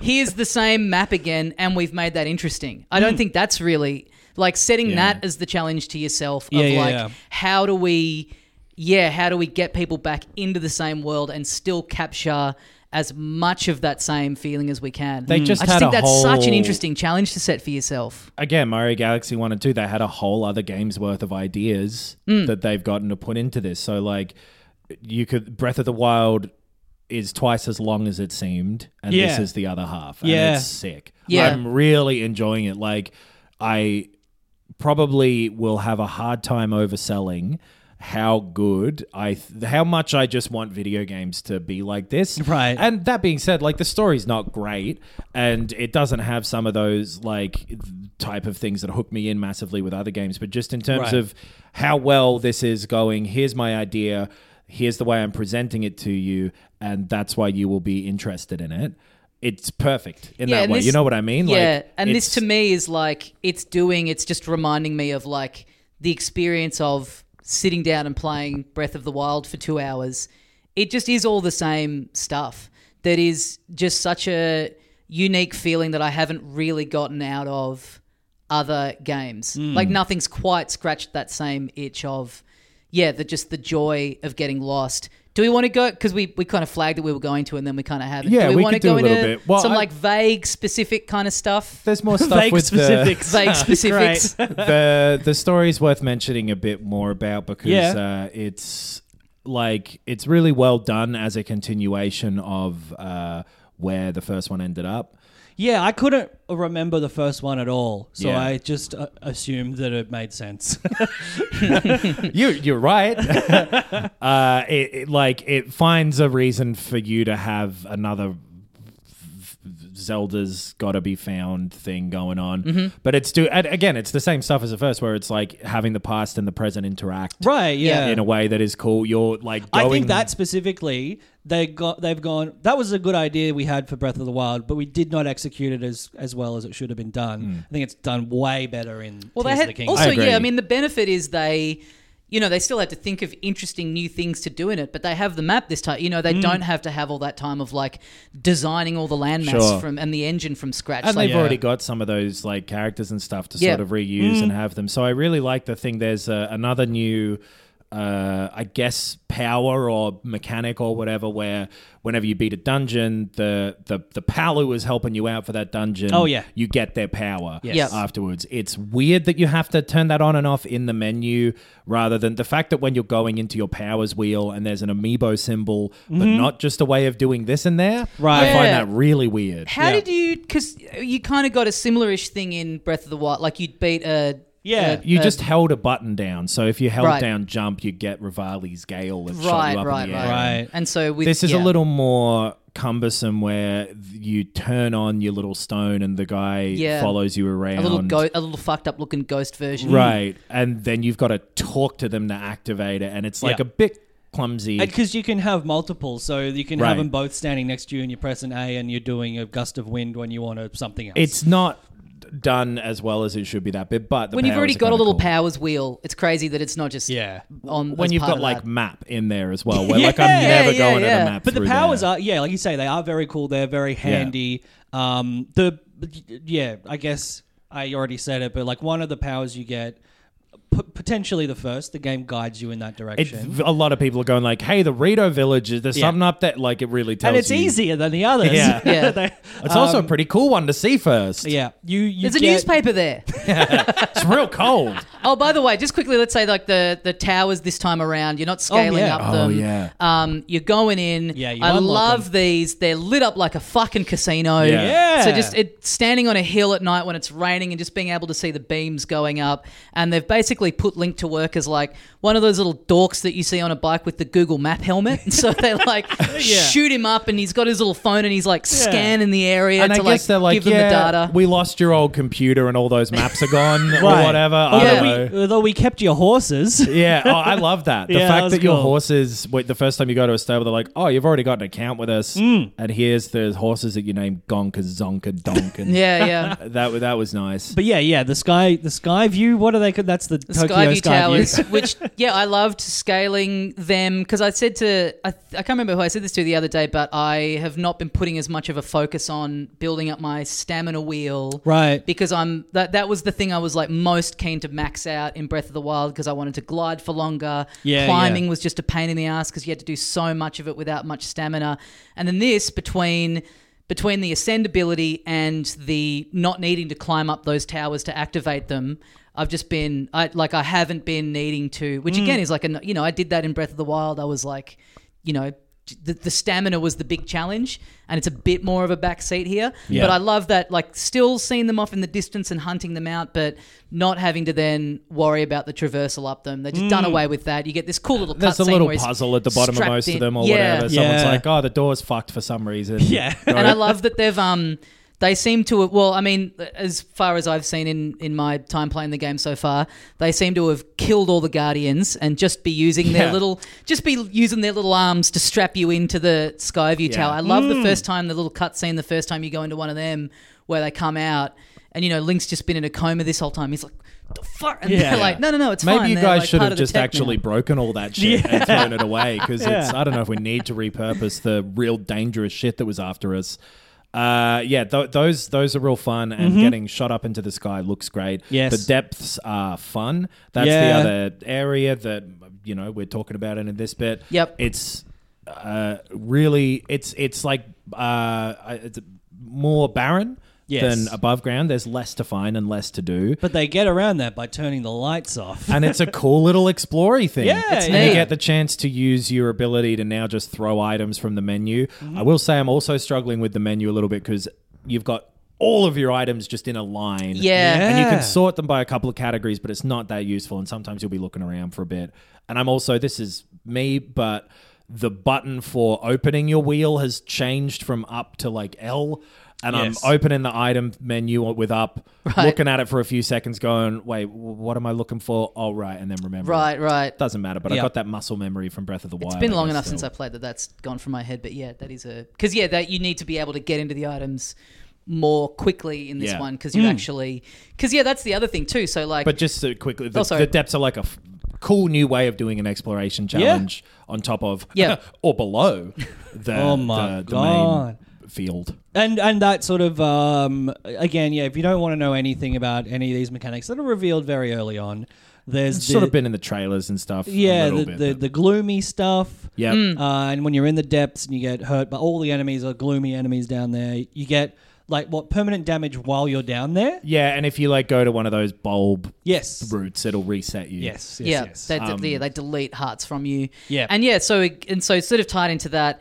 A big, one of the main issues, or really only issues that people have with Breath of the Wild, the lack of enemy diversity. There's a lot more in here so far, just in what I've seen, because they're, they've got all these different ecosystems to play with, which, and again, it is people just wanted a bit more variety in the stuff they were seeing and doing in terms of fighting enemies in Breath of the Wild, but, in here, they've not only just gone, oh yeah, here's a bunch of new enemies, but there's a practicality to them because you wipe them out and you get different bits that are all have an application to your arrows or to your weapons. So it's not just like, you wanted more enemies. Well, here they are. Here's a fucking frog thing. It's because you used to be able to use them for cooking stuff, or you'd hand them over to the person. Elixirs and stuff. But I never did any of that. No, I had so many things in my inventory in Breath of the Wild that I just was never going near. But here, you find a new enemy and you wipe it out, and it's like, oh, it's got a different kind of horn, or it's got a different kind of thing that's like, some icy I'll thing. put this on an arrow, or I'll use this to a shield. Really using that shit. It's great. The fuse stuff, especially for arrows, and you get way more arrows this time. It feels like it's great. I keep running out of arrows. I keep running out of weapons. Yeah, right. I think Breath of the Wild, I was like, oh, this weapon durability stuff is an issue at all. And now I'm like, I've run out of weapons for fighting a boss. You got to fuse some shit to those weapons. Does that make them more durable? Yeah. Makes them stronger, makes them more durable, it makes them more powerful, everything about it. Right. You got to get fusing. You put a rock on a stick, it's like it double rocks. double the durability of a because part of the plot thing is all your metal weapons are decayed, so they've the people who hated durability, they fucked them off even more. Yeah. But now I am one of those people. Get your head around the fuse stuff and it becomes similar to how I thought Breath of the Wild was, where it's like, this is a cool way of getting me to have a bit of variety in what I'm using. And now it's done the same thing, but I've got a variety in what I'm attaching to them and experimenting with that. Get into fusing. Because you'll love it. Strength of the weapons is whatever. You can beat a boss or a mini boss. There's a few of those as well, just, with enough time. But yeah, I found kind of like with a Resident Evil 4, I'll just run out of ammo and now I can't beat the boss. If you're making those weapons more powerful by fusing them, fewer hits to destroy the boss, weapon lasts longer. I cannot say enough good things about fusing. I'm doing arrows as much as I can, which I wasn't really much of an arrow person in Breath of the Wild. I was kind of for the Guardians, you sort of had to do it, but in this, it's all I'm doing, because you chuck an eyeball on the end there, then you got a homing thing, chucking a bomb flower on the end, putting the wings on there to make it shoot straight, and then just going for headshot after headshot. I'm Call of Duty. I wish I had if you had one shitty bow and one shitty sword that was permanent. Just have a bit running out of weapons when it's I've been fighting this guy for 15 minutes. I get the frustration that people had with Breath of the Wild. Right. No, I got the you opposite will where I'm lose that feeling once you're fusing. Yeah, I'm constantly like I'm every weapon I've come across, I don't have room in my inventory. I've got permanently stocked inventory of melee at the moment. I do usually, but it's just bosses. It's literally just bosses. Right. Like I tend to kind of avoid combat usually. But Sure. Yeah, it's the boss thing where it's like I just did this whole temple where, I just solved a bunch of puzzles and it was great, and now I'm stuck at this bit where it's like, oh, now I've got to warp back fucking home and buy some arrows and find it just interrupts the flow a little bit. Listen, again, not to sound like a broken record, but I suggest to you the same thing that you get if a group of people feel relief. Fuse. Oh. What happens if it doesn't help? Then I'll be surprised. My eyebrows will fuse to the top of my head. I think they've thought of this exact conundrum, and that's where the system was born from. Well, that's where the decay stuff, is coming from to encourage you to do it. But some people, you can't encourage them. No. Your new little mentor guy who comes in at the beginning in the tutorial area. Oh, yeah. Roru. That guy. I'm loving him. Yeah. Great design. Cool. Tommy's new not been guy. playing it with the English, so he cannot pronounce any of the names. Yeah, exactly. And that tutorial area, the Sky Island, I was like, visually, the way it guides you around, the way it threads through these little things of it's similar to the Great Plateau. Each of the shrines you're doing there kind of gives you one of the main abilities, and then it's like, oh, here's a little rail that's going up.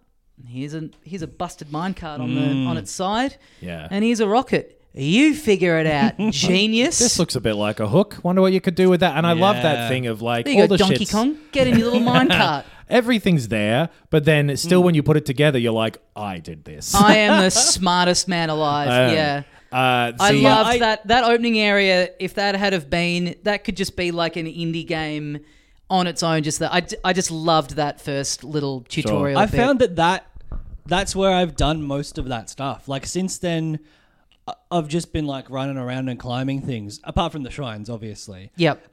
There is one bit where I won't spoil it. I'll wait for a couple of weeks. Right. But there's some cool stuff where you're like, wait a minute, I'm just doing this to get around, and now this emerging gameplay thing has happened around it. Yeah. Wow, this is sick. There's a ton of stuff like that too, where like everything that seems like, I mean, in a lot of games it would be just like, here's a cool thing that you use here, but like it's got wider applications to a bunch of different situations that either the game will put you in, or you'll be putting yourself in, or will be a B path to the thing that the game is getting you to do. Yeah, there's a lot of you're still just finding the Koroks like under rocks and stuff like that, but a lot of them are there'll be a little chubby one just hanging out, and he's like, oh, my friend's over there. He's got a backpack. Too tired. Yeah, to he's walk. skinny. He's got a backpack on. Oh, I think he's.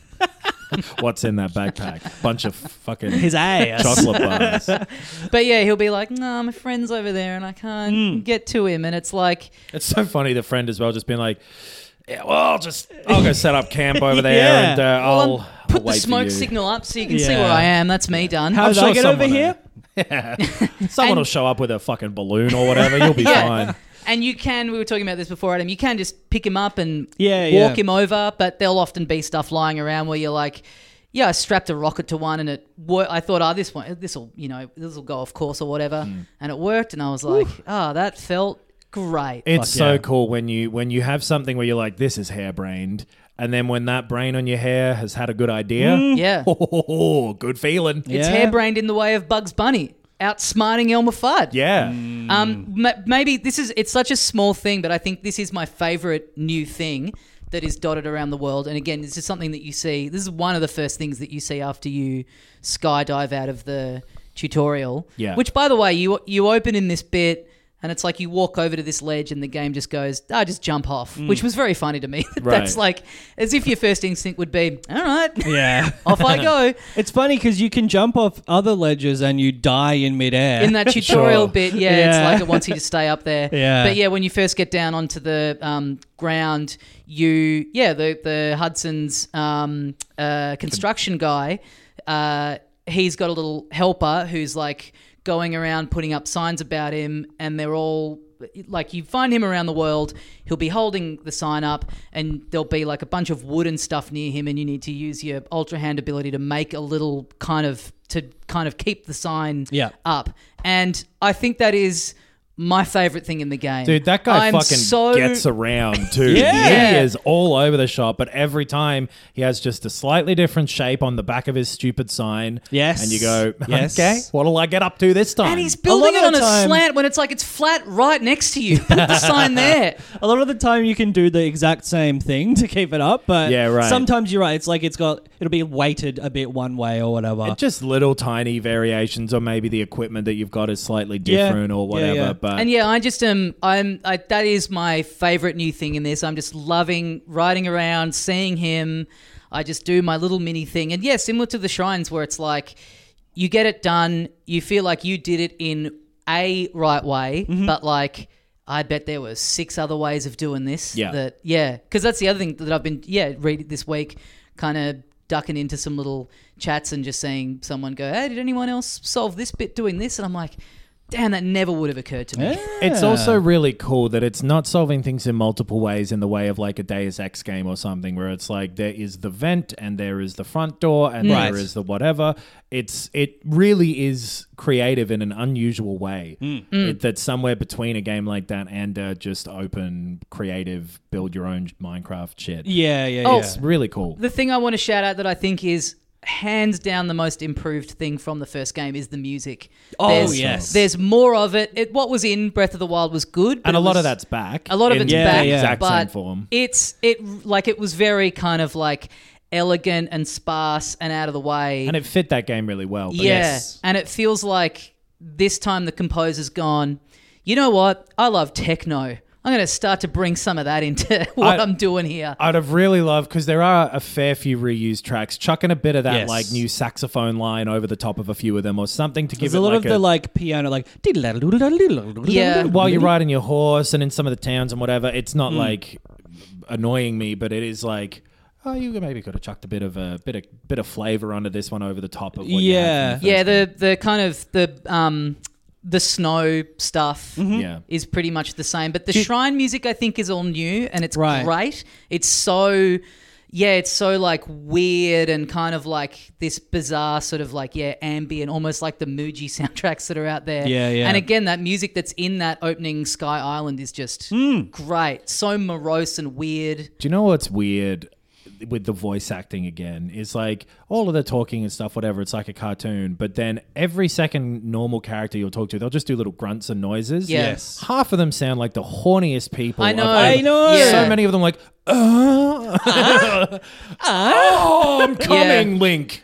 Like that one's There's I love the and the it just, there's a real Yoda like It is funny because it's like one of, when that's not happening and you're just walking around, it's one of the few games that someone can be in the room and you're like, this doesn't sound embarrassing to be playing. You know, it's just like classy piano music playing, you know, the sound of like some galloping. Yeah. And like, I'm thinking like, you know, I'm used to hearing my girlfriend play the Harry Potter game. It's all British people going on. Yes. And it's like, you know, her overhearing that, I'm like, I sound like this I is sound like classy. a cool classy guy, and then it's Yeah. like, oh, and then if she looks it up on Twitter, she's going to be like, this is a porn game. yeah. This is all just drawings of fucking. Yeah.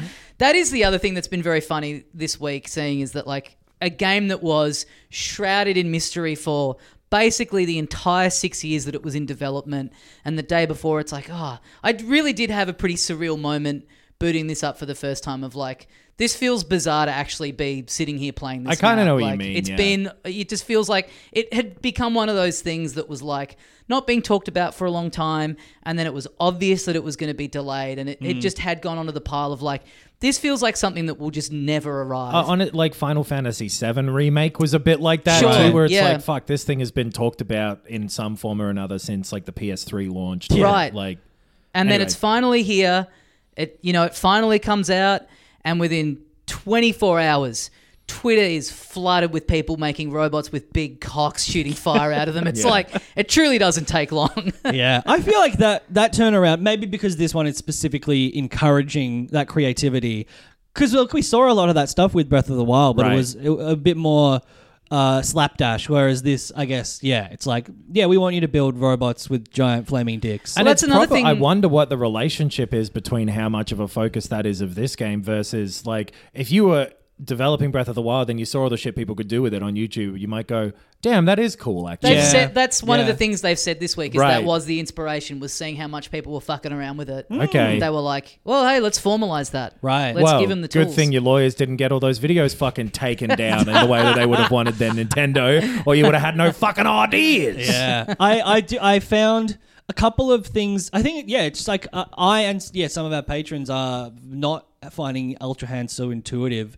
Where that annoying thing, we've mentioned it with other games, where you're doing the right thing, but it's not happening in the right way mechanically because of a limitation of the game. To like, I'm like, I'm trying to solve this puzzle, and so I've assumed you have to like build this thing using these parts, Right. and it'll go to the thing and it'll be done. And so I do that, and then I'll put it into action, and it won't work. And so it'll be like, I guess I've done this the wrong way, and just try a bunch of different ways before going back to the first one and being like, it works now, which is a bit It frustrating. does have when you're like There's- attaching things together, it'll like when you There's little snapping points. it'll show up a little bit of goo, but you sometimes can.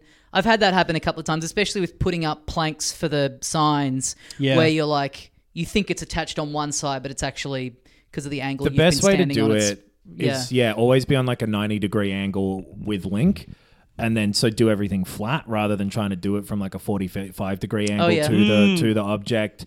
And like I've had the opposite thing most of the time, where like I've had some weird idea and it's worked. I've been like, fuck, that's cool that it panned out. So I guess it's just like I don't know why that is. Just how much it clicks in with you. Yeah. How much that goo sicks itself like a dog. I meant to say six. There wasn't meant to be a T in the word.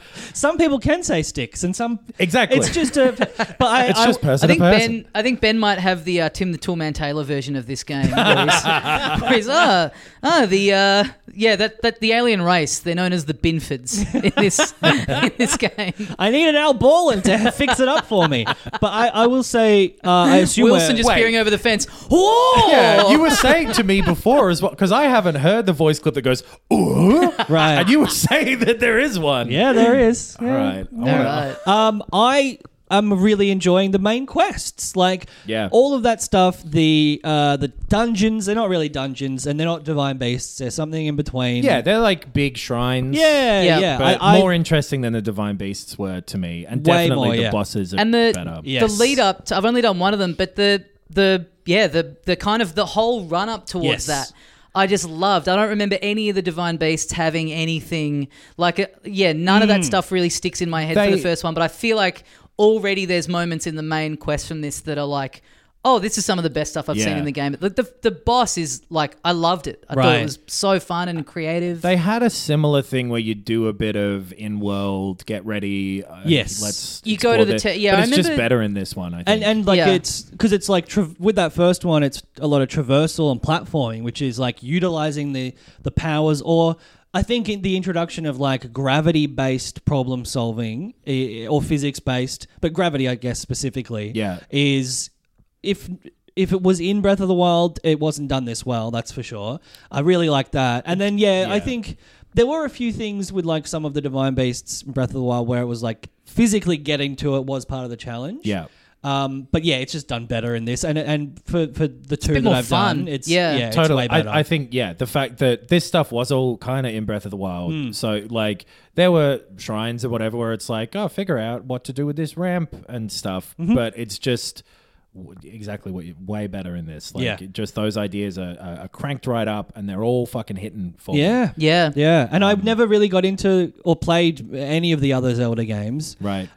except for Link's Awakening. Mm-hmm. Yeah, the Game Boy remake one. Yes, which I played after Breath of the Wild. And so I do enjoy how these sort of like temple-y, dungeon-y things are a bit closer to that kind of puzzle solving. Right.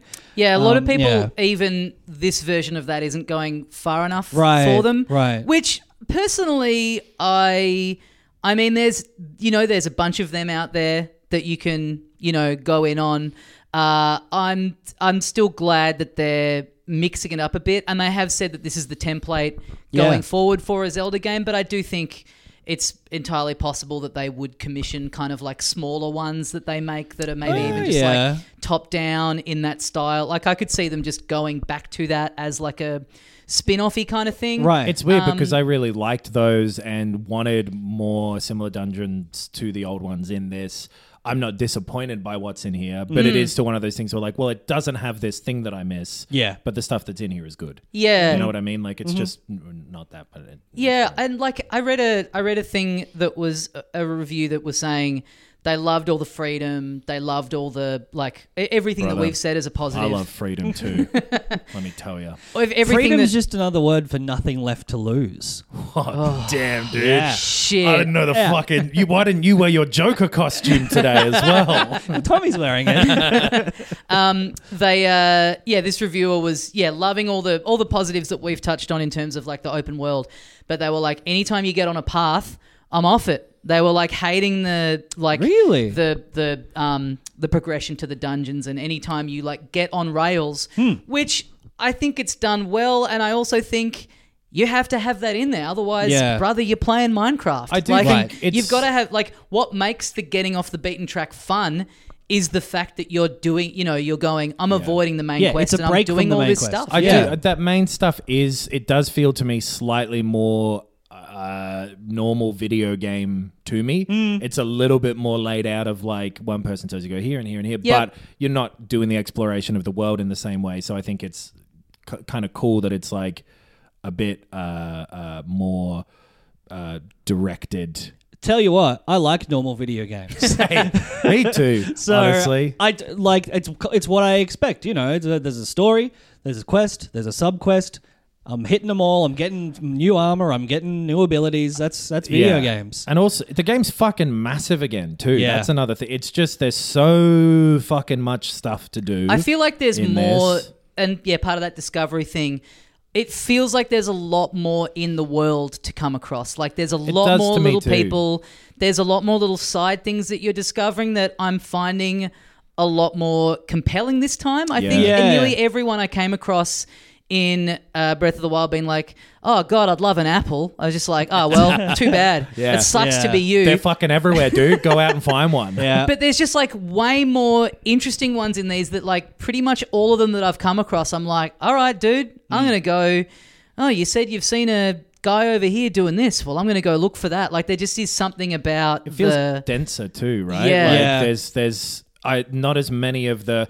And in Breath of the Wild, it was those big open spaces that you'd just explore through were cool because it was the first time you were doing it. Sure. Oh, there's some enemies that built their own camp. Isn't that cool? Yeah. But there's just more and more and more and more of those points of interest in this game compared to the first one. It's a fucking good game. There are still a few people where I'll go up and they'll be like, God, I really wish I knew what was going up in the throne room. And you can be like, I have to go. And I'm just like, yeah, I have to. I don't care. I'm sorry. I don't care. There are still one or two people who are like, you might find out. I wonder if I could ever eat one of those stamina fish. Yeah. Like, well, you could. Yeah. But I'm not going to be a part of it. Yeah, No, I I will when I do the rest of it and I'm being completionist and come back here. But I don't have one right now. I'll probably get one on the other side of the map and then have forgotten that you're here. Yeah. I do like when you find someone that's giving you a quest that you've sort of inadvertently already done. Oh, yes. So they give you the whole spiel. Oh, right. Oh, God, it'd be so great if someone could do this. Yeah. Next minute,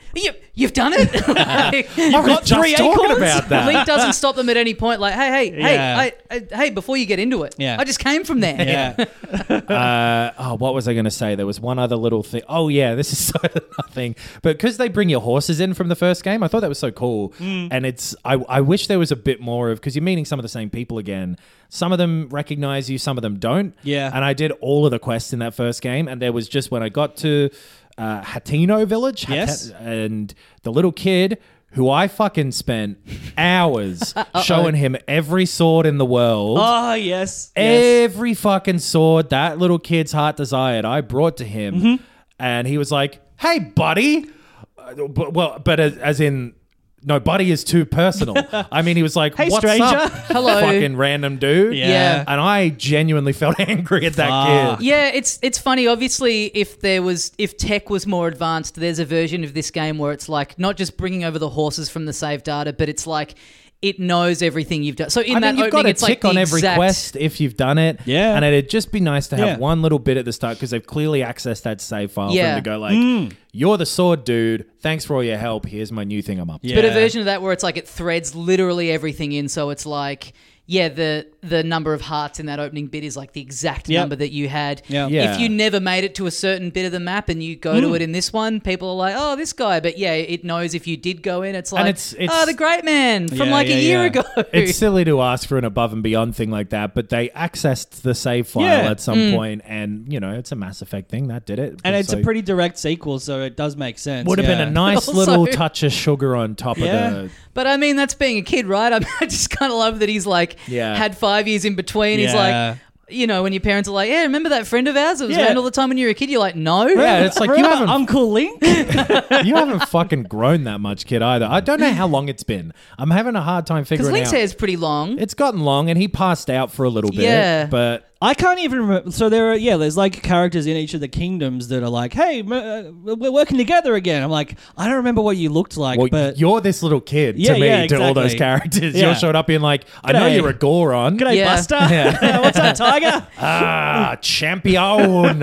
Is this? I wonder if this is just like, real world. Often sequels will do that. It's like it's the same amount of time, or whether it's like, Oh, yeah. Succession Right. style, where it's like this is all Breath of the Wild, and this happened in the course of a month. Right. I'd be Or interested. 6 years. Exactly. Or, Yeah. I don't think I saw any of our patrons have this perspective on it, but I'd be really interested to know what someone who is playing this without having played Breath of the Wild would think of it too. Oh, right. I wonder yeah. if there's anyone like that in the world. It'd be kind of strange because, like, that was the other thing I was going to say before as well. Just with like this, the Switch has a bunch of people who've like bought a Switch as their first console and whatever. Mm-hmm. Yes. And Nintendo have done what like this is a little bit of the more of the same thing, just on that. But remember that Nintendo's fucking track record with some of that stuff is like their sequel to Mario Kart 8 was Mario Kart 8, Yeah. and has been for years. Like they've done a lot in this, And that also got a 10 out of 10. I know. So, People are, including me, are often a Right, bit yeah. like, there's just something when Nintendo does it, I'm like, you crazy kids. Yeah. You put out that Game Boy game again. They do it well, though, is the thing. It's They like really do. If you took away maybe the expectation that it should be something brand new or innovative or something, whatever. If you play it in a vacuum, Yeah. it's a 10 out of 10 game. It's so polished. It's so thoughtful. It's fun. There's exploration, unlike most other games that have ever been Right. made. Like if you take it in a vacuum, which I guess is what critics have to do, they try and divorce the hype and expectation. Yeah, you need a bit of both, right? Where then you also Yeah. want it to exist in the context of, well, if you're engaged with everything, what is Yes. this as a piece of the canon? It's such a weird one because it is like some of the criticisms, but then I guess just Assassin's Creed doesn't do it as well because there's a joy to everything you're doing in this that it's made with, that Right. it feels like people were going, oh yeah, what if we did this when they were coming up with them? It's obviously fucking hard work to do it, but when you go to each of those, little points in an Assassin's Creed game, for example, you meet someone and they're like, I got a dreary fucking fishing job for you. I'm just watching the clock today while I'm designing this mission. There's You just don't less- get that feeling from this. Yeah, there's less personality and less character. Yeah. Charm and because there's like a little side thing in this where you're running into a lady who's got like a wheelbarrow full of little, what are they called, the little sand, she's got little soft toys of the little kind of sand. Oh, the Moldugas? The little seal things, the sand seals. Oh, the sand seals, Yeah. right? I haven't seen her. That's cute. She's got I want little one. plushes, and you come up to her, and she's always kind of facing away from you, and you talk to her, and she's kind of talking to herself, and then she sees you there, and she like knocks the wheelbarrow. And the little toys go flying everywhere. And she's like, you dickhead, can you put 10 of these back in my wheelbarrow in the next 2 minutes? And you're like, Oh, hell yeah. all right. And so it's like you're, and she's always in kind of a different terrain where, Oh, great. you using your Ultra Hand, and I had one where a lot of them were in the water, so I had to then very quickly make a little raft to get out there and get them using some logs nearby and stuff like that. And yeah, essentially it's just like, hey, here's some stuff that's scattered around. Yeah. Go pick it up. That's cool. But the fact that it's like, I've made, the little things that you ride in the first game. I've made little soft toys of them and I'm selling them. Little just thoughtful bits. Like everyone who's kind of standing next to a chasm, if you go up and talk to them, they'll be like, fucking don't sneak up on me. I'm standing next to a huge cliff. What's wrong with you? I was skydiving off from one of the Sky Islands, and like directly below me was a chasm, and I don't think I'd been in one yet, and I'm like, oh well, this is pretty cool. I'm gonna skydive straight in here. And then it was like pretty deep, and like halfway down it came up with that warning of like, yeah, the air's pretty hot in here, might be quite bad for you with your current armor, and then just like burst into flames before I could reach the bottom. I was like, this game rules. Stuff like that is sick. We haven't even talked about that rewind ability, which I also think is really cool. Like the fact that the game is keeping track of the location of every object for the last 20 seconds on top of everything else. Like that's the thing with the technical stuff where it's like the draw distance in one way is crazy, and everything just physically interacts. Like it's really technically impressive in some ways. And then it's a cool way of constructing a way of you being able to just easily get up into the sky at any point if you want, because you're constantly walking around and off in the distance seeing a little block kind of fall down, and it's like, all right, I'll run over there, rewind it, and then I can go up into the sky and get a bit of a look. Like chucking rocks back at enemies who've thrown them at you. Like I'll go and wait for someone to pick up an explosive barrel and be like, you've walked into my trap. Real Yu-Gi-Oh shit. I will say I was in a shrine, and there was at a certain point it's like the puzzle being like, now the wheel's going this way, and that's no good, is it? It's like, fuck off. This isn't clever. I know by this point that I have to use the rewind. Anyway, good game. We'll talk about it more because I'm going to play more in the next week, I reckon. I'm interested to see what as people spend more time with it, what the longer term conversation about this is. But overall, I'm just having the best time. I'm loving it. I can't put it down. Yeah, it's all I've been doing, honestly. There's just heaps to do, and it's all fun. Yeah, it's all creative and different from each other as the little tasks that you've got. How far in are you, Knox? Pretty far. I've done like 2 of the temples. I'm on my 3rd as we speak. It's all I've been thinking about this whole time. Probably played, I don't know, somewhere between 20 and 30 hours or something of it. Yeah, it's annoying that it doesn't have a... I know. It's really a game that lends Switch itself does, to... and it's but like it's still menu. vague. It's mine says you started playing 3 days ago still. For some reason, you have to wait a week or 10 days or something before it'll start giving you hours. It takes a week, and then it's only in like blocks of 5 or something, right? It's real something stupid. Crazy like that. But I'm like... Played for a little while. Yeah. I know that I've played Fire Emblem Engage for 20 hours. Okay, that's cool. I'm doing a lot more of the sort of straight and narrow main path stuff though. Yeah. And like kind of just placing in my head like I'll come back here when I got more time to fully get the village's problems all sorted out. I've done a temple, and then I've just now decided I'm in bullshit mode for a little bit. Nice. I think I'm maybe going to take a week before I... Although, maybe I'll just come across it and then be like, oh, well, now's the time. Yeah. I'm just kind of... I think similar to the first one, I just love knocking those towers off. So I'm just kind of going around trying to get the map all filled in. It's sick. It's such a good game. If you're not in by now, then you won't be. But again, like the more of the same thing. Everybody's different. I chucked on Breath of the Wild a couple of months ago. I thought, I'll dick around in here for a little bit, get myself back in the swing. Mm-hmm. And I just bounced off it pretty, you know what I mean? So like even just like a replay of that wasn't really hitting for me. But this is. Yeah, I'm sure we'll have more to say about it next week when we keep playing it. I want to play Humanity as well. That's out now. And annoying, I'm moving and I've packed up the PSVR headset. Oh, no. Which I really wanted to crack out for Humanity, but it ain't coming out. So I don't know. I'll figure myself out with that. But the first thing that's come out. Yeah. My God.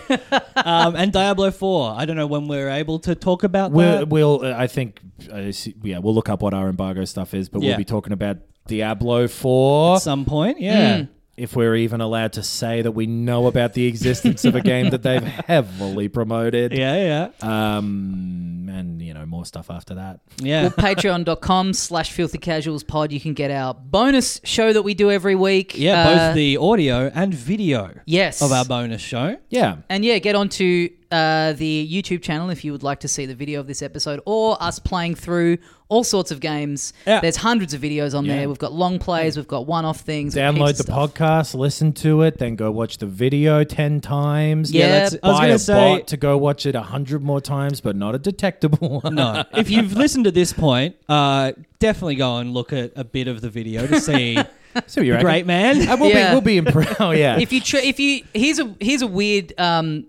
rumor I heard. Yes. If you hit play on the YouTube of this episode at the same time as on the podcast app, they sync up. Whoa. Yeah. No way. Yeah. I think everyone should try that. If you watch the video too, one of the Munchkins has hung himself behind Ben. Oh you yeah, can see cool. it in the distance. So that's a little we gotta have something to entice people to double dip every week. That's right. But we'll be doing stuff like we're going to be improving our little setup in here over time. Yeah. But it's pretty nice. Oh being yeah. here. I think we did say last time, if you want to send us stuff, because we did the taste test, that we should get a PO box. We've got a parcel locker, Nice. so we'll put that maybe on the website, or We'll figure out. We'll put it somewhere in the episode description, maybe. Okay, Sure. all right. Maybe That's one way of doing it. You can go to the website. You can get all the other stuff we do there too. Yeah. But so if you do want to send us something, you can if you want. Absolutely. Yeah. Thank you, everyone. Thank you for listening. Thank you for sending us your thoughts of Tears of the Kingdom. Sorry, by the way, we didn't get through. We got so many. It's like 50, and the ones that I read out were the ones that probably had criticisms. The rest of them were basically, I love this game. Oh yeah, we should point that out that most people are really loving it, and we figured we'll say a lot of the stuff we're gonna be saying here too. But come and have a conversation with. I'm gonna play a bit more of it, but then really join in with the here's a story of what I've been doing. Yeah, I'm trying to stay cold. I think we read those ones because they were sort of different to stuff that we were all going to touch on. Because everyone else resoundingly positive. Yes. Huge thank you to everyone who wrote in. Yeah. Maybe we will, in a few weeks, maybe we can do a bit more of a listener review feedback about Tears of the Kingdom. Because there's also a lot of discussion in the Facebook group and the Discord, which again, you can get into through the Patreon. It's been fun. Getting in there and everyone's off exactly the same as Breath of the Wild within one day. Someone being like, I went off here and did this. Oh, I'm in here doing this. It's good shit. It's great shit. Good game. I love to hear people doing stuff. One of my favorite genres of story. All right. Thank you very much for joining us. And as we say here at the end of every episode of Filthy Casuals, Zelda, I'm loving getting to know her. Put that on the fucking box, cowards. Yeah, all right.